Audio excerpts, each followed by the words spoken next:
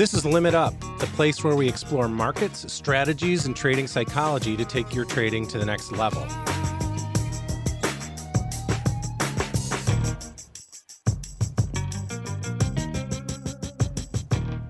Hey there, traders. This is Limit Up Podcast presented by Top Step Trader, where we talk about markets, futures, forex, and trader psychology with some of the best in this industry. I'm Dan Hodgman. You may have heard me here a time or two rambling out about God knows what. But this week I'm going to be filling in for Jack, who's off on a beach somewhere working on his tan or sitting in conference rooms learning how podcasts work. But nonetheless, we're going to get through this one without him, and I'm looking forward to it. This week, our host, Jeff Carter, is back in studio after enjoying some time away, taking advantage of the last days of summer. He's going to be sitting down with today's guest, principal at Portfolio Management Consultants, founder of Optimal Momentum website and Dual Momentum blog, and author of Dual Momentum, Gary Antonecchi. Gary is going to talk about his book, Dual Momentum, how momentum investing works. And if you're like me and you've never heard of this, I'd say this is definitely going to be a must listen. As traders, we've always got to be aware of how and why these markets move, whether we're going to utilize those opportunities or not. But first, we're going to kick it over to Mark for this week's market reaction. Up and down, up and down. These are great trading markets. Unless you're a multi-week trend trader, the markets are setting up great trading opportunities. 12 of the 20th largest point moves in the Dow have come in the past 18 months. But if you're really looking for volatility, take a look at metals. The silver train has started rolling. This is an interesting market because for a long time, it was gold that was leading metals higher. But this week, silver started its ascent. On Tuesday and Wednesday alone, it gained 6%. That's a $1.20 move per ounce, or $6,000 for every one contract. Which gets me to my point of the week. In these markets, you don't have to trade big. Let's say you were bearish on silver during these 2 days. If you were wrong during the whole move, improbable, you'd take a $6,000 hit. At 2 contracts, you'd lose the same with a 60-cent move. At 3 contracts, which a lot of traders trade in the trading combine, you lose $6,000 on a 40-cent move. Okay, you can do the math. But here's the thing. Silver was moving 40 cents in 30 minutes or less. To lose the whole $6,000 in one contract, you'd have to be wrong and stay wrong for 2 days. If that was you, you may have larger issues with your trading strategy that you should revisit. But if you're losing $6,000 because of a 40-cent move in 30 minutes, that's an easy fix. Stop. Stop trading so large. Stop gambling. Cut your size and give yourself opportunities to be right in the future. And that's your market reaction. Thanks for that insightful piece of advice there, Mark. And now, drum roll, please. It's time for your host, Mr. Jeff Carter and Gary Antonecchi, to enlighten us all. Jeff, let's get to it. Welcome to this week's Limit Up Podcast with TopStepTrader.com. Top Step Trader is a place where you can learn how to trade, not using your own money, and then get funded with somebody else's money before you start using your own money. We're recording from a certain Midwestern city with big shoulders. It starts with a C, ends in an O, and there's a hiccup in the middle. It's Packers-Bears week in Chicago, and so we're all pretty excited about that. I'm your host, Jeff Carter. You can find me at pointsandfigures.com, or you can find me on Twitter at pointsinfigures. And today on the Limit Up Podcast, we have Gary Antonecchi. Welcome, Gary. Gary's from Northern California. He is a principal at Portfolio Management Consultants. His previous position was managing member at Portfolio Management Consultants. He's got a long career in trading, and so I think it'll be a very interesting conversation. Welcome to the program, Gary. Thanks, Jeff. Great to be here. Nice to have you. So you talk about a thing called dual momentum, which this is a new concept to me. I've heard of momentum trading, swing trading, different strategies around that. Can you kind of articulate what dual momentum is in plain English so people can understand it? Well, there are 2 types of momentum, Jeff. The most common one that most people are familiar with is relative strength. It's sometimes called cross-sectional momentum, where you're comparing the strength of one asset to others and you go with whichever one has been stronger over your given look-back period. But there's also what's called absolute or time series momentum, which is basically trend following, where you're comparing performance of an asset versus its own past performance. So if an asset has been going up over, say, the past year, then it has positive absolute momentum, and research has shown that it should continue to advance. Interesting. Now, dual momentum combines the two together, which no one had done before I came along and wrote a paper and a book about it. So dual momentum, then you're talking about sort of like, if I distill it into a sort of simple concept, it's like Bayesian conditional probability. Well, Bayesian, you have a prior and you modify what your statistics show by some other factor, usually your judgment. All of this is rules based. There's no judgment involved. There's no other kinds of information you're incorporating. It's all momentum. And when you get right down to it, all momentum is based on trend. Whether you're talking about relative momentum or absolute momentum, it all has to do with autocorrelation and continuation, persistence, and performance. Okay, so this is more multivariate calculus then that comes up with a number to distinguish which way the trend is going? The trend is pretty simple. As I explained, for absolute momentum, the way we use it is with a 12-month look back. So if something has been going up over the past year, we say it has positive absolute momentum, and it should continue going until that changes. Relative momentum, you're just comparing asset performance, one asset to another. So typically the way that we use it is taking U.S. stocks versus non-U.S. stocks in terms of relative momentum. You go with whichever one has been stronger over the past year or whatever look-back period you're looking at. And then you'll make that investment only if the trend has been positive. In other words, if the S&P 500 has been up over the past year, then it has positive absolute momentum, and you'll invest in whichever of those two assets, U.S. or non-U.S. stocks, has been stronger. If the trend has been down, then you go to the safety of short to intermediate term bonds for as long as the trend is down. Or go short, no.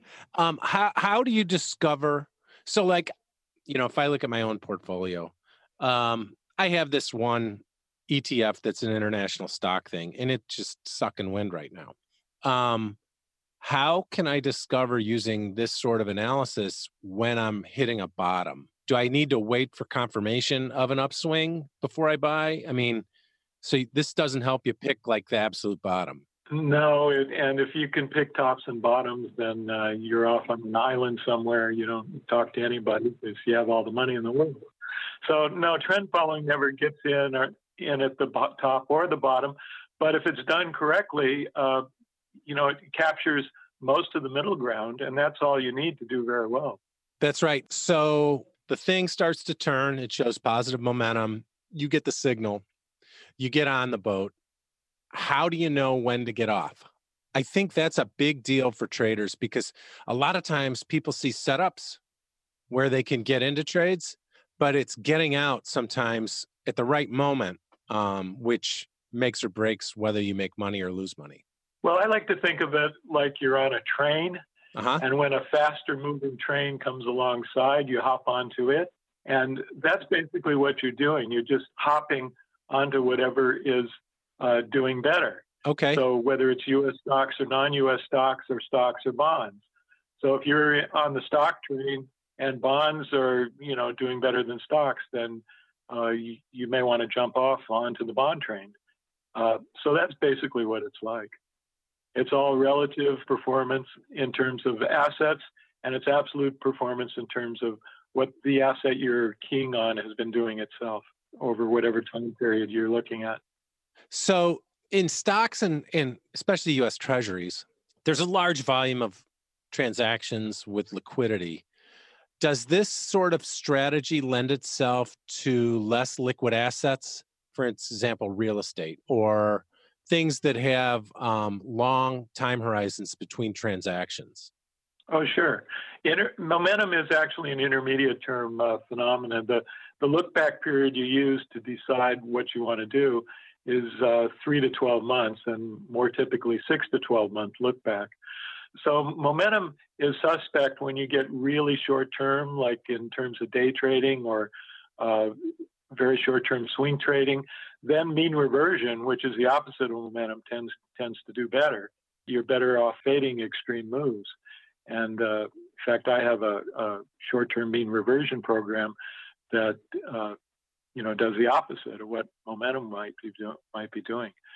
So it's important what time frame you're looking at when you're talking about momentum. But momentum has been shown to work with pretty much every asset you can think of. Right. Why don't more people use it, do you think? Well, there's a number of reasons. I think behavioral factors play a large part in it. Everyone wants to buy bargains.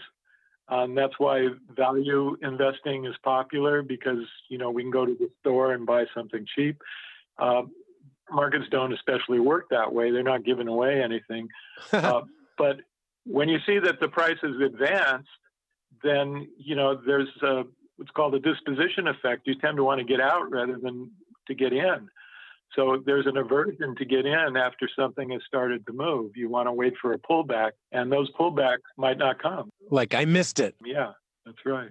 I think too, with value investing, people feel like they have more control because, you can analyze the financial statements of a company that they file with the SEC and look at the book value versus the market value, and then try to imply some reason that the stock might be cheaper than the book value. And so, because market's cheaper than book, we should buy it, and they feel like they have some sort of control, where momentum investing, kind of the locus of control isn't within yourself, it's more within the market, and that can be scary to people. Yeah, you have to believe what the markets are telling you. There's a really good trader, Ed Seykota, who I know pretty well, and he puts charts against the wall, and he doesn't care what it is particularly, but when he sees movement up, that's when he jumps in. Yeah, that's interesting. And price, the only thing that matters in price is not whether it's high or low, it's just what the movement in the price is. So that's correct. What's high can always go higher, and what's low can always go lower. Right. So what we're trying to do is follow the trends, either trend of one asset to another or the trend of an asset itself. So when I talk to people that are doing startups, I always sort of ask them, how'd you get this idea? And if they had it from personal experience, generally they're a little more passionate about it. How did you decide to combine the two indices, and what gave you the sort of impetus to start to think that way? Well, I'd say my background, I've been in the investment business since the 1970s. I work with market makers on the option exchange floor. So I was familiar kind of with some of the principles of trading. And then I worked with some of the best traders in the world in the 1980s. I had hedge funds going, and I worked with Paul Tudor Jones, Richard Dennis, Louis Bacon. Wow. Oh, Richard Dennis. Yeah, all these people. So I knew something about trading and following trends.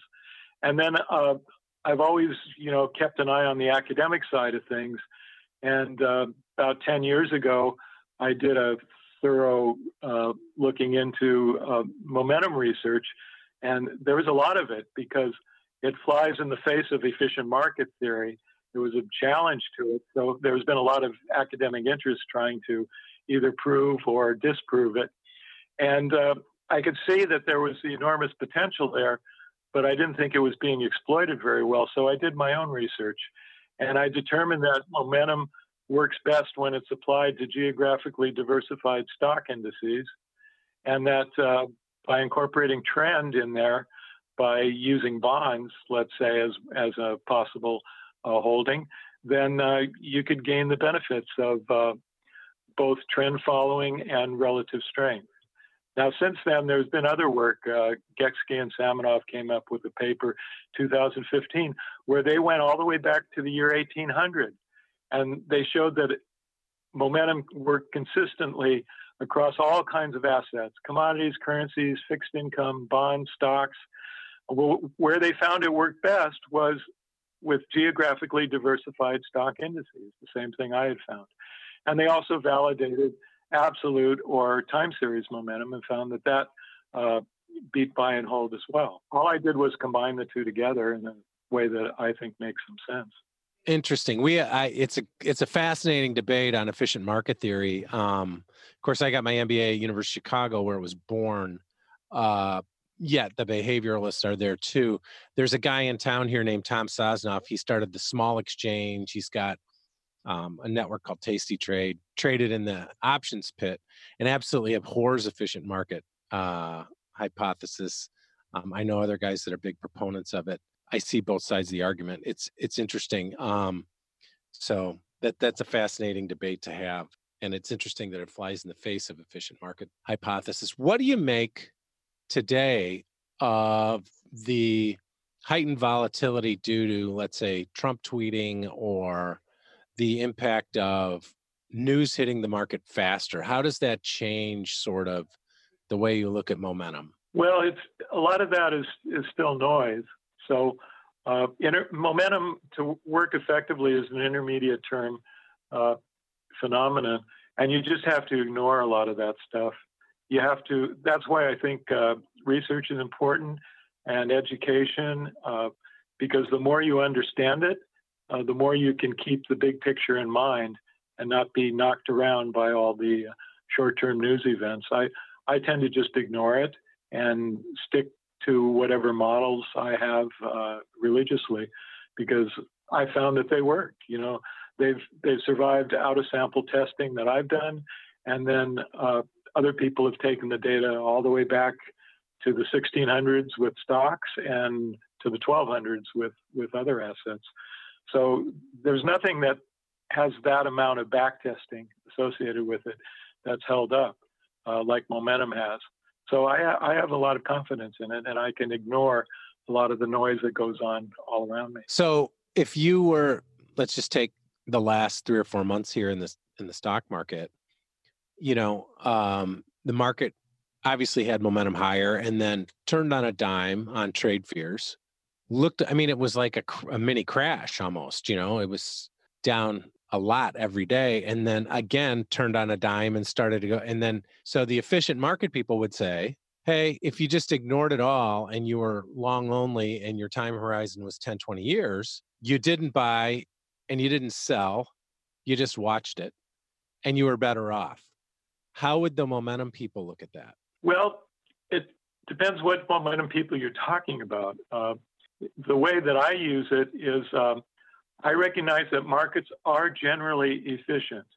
You know, you don't want to be trying to do a lot of short-term trend type trading. You want to be as close to buy and hold as you can while not being subject to bear markets. And also by being able to take advantage of relative strength to determine which assets you're in. So that's the reason why I can be patient and I can ignore the noise. I've been long stocks, you know, during all of this short-term nonsense over the past few months. I'm still long U.S. stocks. Now, in order to take advantage of some of the noise, I also have a short-term mean reversion trading program that identifies short-term overbought, oversold conditions using a few different indicators. And when there's a confluence with them, I'll go against what the crowd's been doing. I'm curious, just on the allocation, what percentage of the portfolio would you allocate to something like that? The short-term thing to try to take advantage versus the kind of longer-term strategy? Well, I've allocated quite a bit of my personal trading because I recognize the potential and the advantages there, because it's non-correlated with everything else. When you get into the short-term reversion stuff, it does well in choppy markets, it does well in up markets, down markets. So it's a perfect diversifier, and the returns can be quite high doing it in a methodical way. So for myself, I'm quite comfortable having a significant portion of my assets there. Other people probably not so, because they're not as familiar with this type of trading. It's the same thing with momentum. With momentum, a lot of people are not familiar with momentum type trading in a systematic rules-based way. And that's why it's not as popular as it might be either. And it works with, like we said, other assets. So if you were going to try to trade Forex, for example, momentum tends to work. Um, what about using options and picking different strikes if you wanted to sort of limit your risk? Could you do that with momentum or not? You could, but there's usually no free lunch with options either. I mean, they're all fungible. You can create equivalent position by going long, short, borrowing and lending. So there's no magic bullet there. People who do best in options trading are the brokers, because of the transactions. And I speak from experience, having worked with market makers. I ran a market making organization on all 5 stock option exchanges for a while.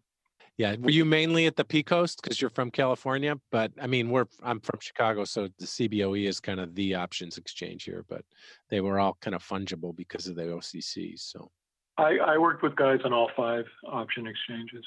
Did you, just a point of curiosity, did you notice a culture difference from exchange to exchange? I wasn't, that keyed in with what was going on the floor. I was upstairs. Yeah. So they all seem the same to me. Yeah. I really didn't. I mean, on the coast here, there are probably more blackjack players. That's the only difference I know. Yeah. Right. So, how much work does it take to build this into your trading strategy? Like, what would I have to do? Let's say I don't use it at all. I think it could work. How would I integrate it into my daily trading strategy? Well, the best way is to get my book, Dual Momentum Investing, where I lay out all the background of it, and I show you how you can use charts to very quickly determine what you should be in, and I give all the background details about that. And my website, optimalmomentum.com, also shows performance and gives you some idea of how easy it is to do this sort of thing. Oh, that's interesting. And then let's say I had $10,000 to trade with. I'm a small trader. And how much capital would you allocate out of that towards pursuing this strategy? I mean, you'd say all 10,000, but maybe you're doing something else too with it, to learn it, Yeah, you'd have to look at what it's done and compare it to other things and, judge your own, risk profile. But I can tell you that since 1950 till now, dual momentum, the compound annual growth rate was 15.5% per year. That's very good. Versus a little over 11% for the S&P index. Yeah. So we're talking, 400 basis point increase in return. But what's more important is the worst drawdown has been less than 20% with dual momentum versus, over 50% with the S&P on a month-end basis. Right. It's interesting because when you start to pursue new strategies as a trader, sometimes it takes a while to build up kind of your confidence in them internally, just behaviorally, and I'm wondering how long it would take to learn something like that, where you would be confident and go whole hog. Well, that's why I suggest the shortcut that people look at my website, my blog, and my book, because they're designed to give you information, and that should lead to confidence. Yeah. It's interesting that it's only had a drawdown of 20%. You would think that more people would use it if that was the case. You would think so, but some of the reasons why momentum works are the same reasons that keep people away from it. Right. Behavioral biases, especially. Right. Speaking of that, how does this sort of strategy keep your confirmation bias and sort of maybe things you generally think about the world out of the way you trade? The main thing is it's rules-based. So once you understand it and you study, the background of it, and you feel confident, then you just follow the rules, and then you could ignore everything else. Now, you may have to overcome some disposition bias. that makes you want to take quick profits or hold on to losers too long.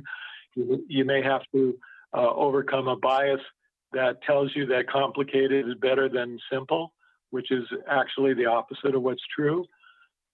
So there's all these biases that once you have the right kind of understanding and all the information, you should naturally be able to overcome. That's very interesting. I found that a lot, depends. Some guys you'd watch them trade. It just depends on which side of the bed they got up, how they were going to trade. Yes, sometimes it's not easy, no matter how much information you have.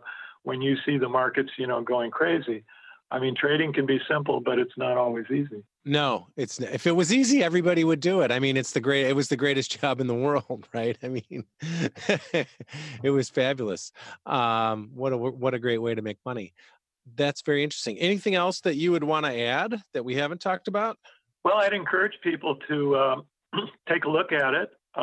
Most of the ways momentum is used have to do with buying stocks, but when you take it up a level to using ETFs on a geographically diversified basis, I think you can get better returns and more consistency. So I'd encourage people to look into momentum in the way that I do it, as opposed to the way that's done typically by the funds that are out there now. Gary, could I totally reverse this strategy if I wanted to be like a Jimmy Chanos short seller and just do it from the short side? Yes, you could. The problem, though, is the markets go up more than they go down. So you're going to have limited opportunities to do that. I find it's better when dual momentum identifies a bear market in stocks. It's better just to be in short to intermediate term bonds, because by the time you get in and get out and deal with all of that, you don't gain that much.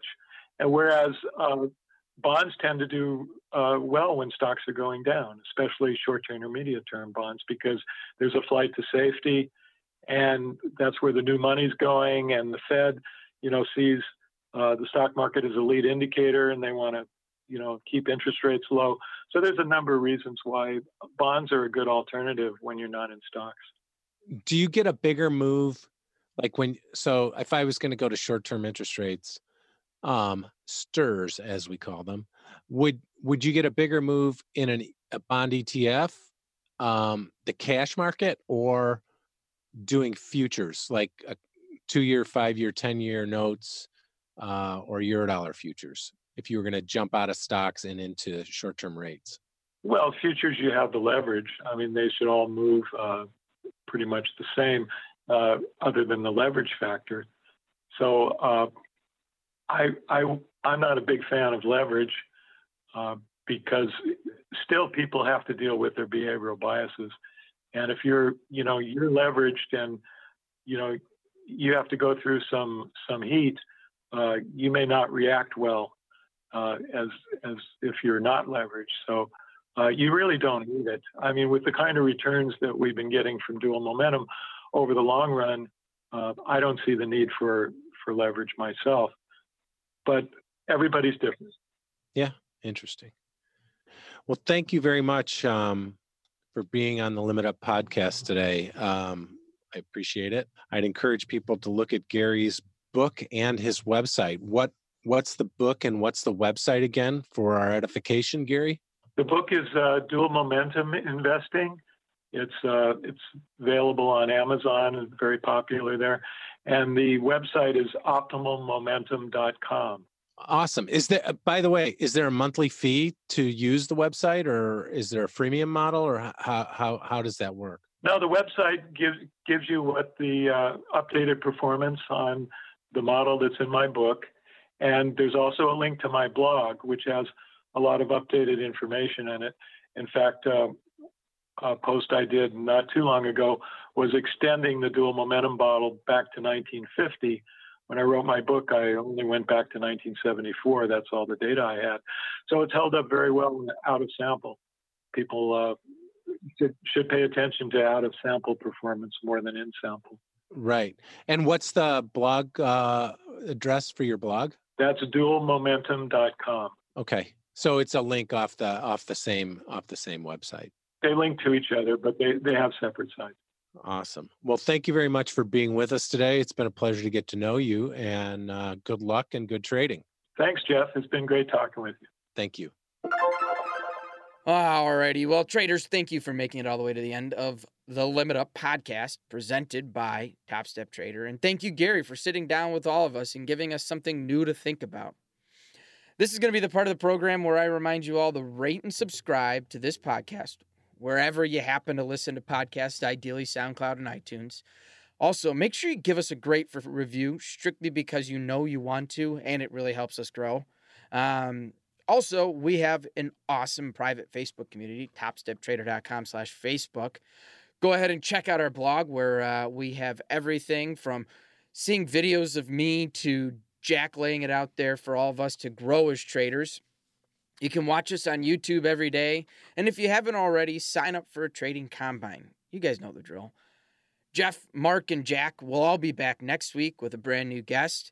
And for the time being, I'll be out of here until I get the call once again and brought back up to the major leagues. But thank you as always. Trade well, and we'll see you guys in the markets.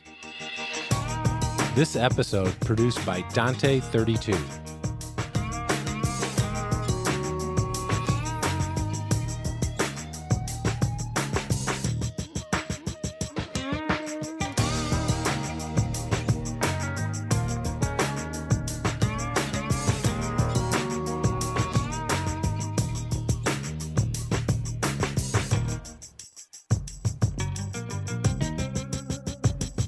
Futures and Forex trading contains substantial risk and is not for every investor. An investor could potentially lose all or more than their initial investment. Risk capital is money that can be lost without jeopardizing one's financial security or lifestyle. Only risk capital should be used for trading, and only those with sufficient risk capital should consider trading. Past performance is not necessarily indicative of future results.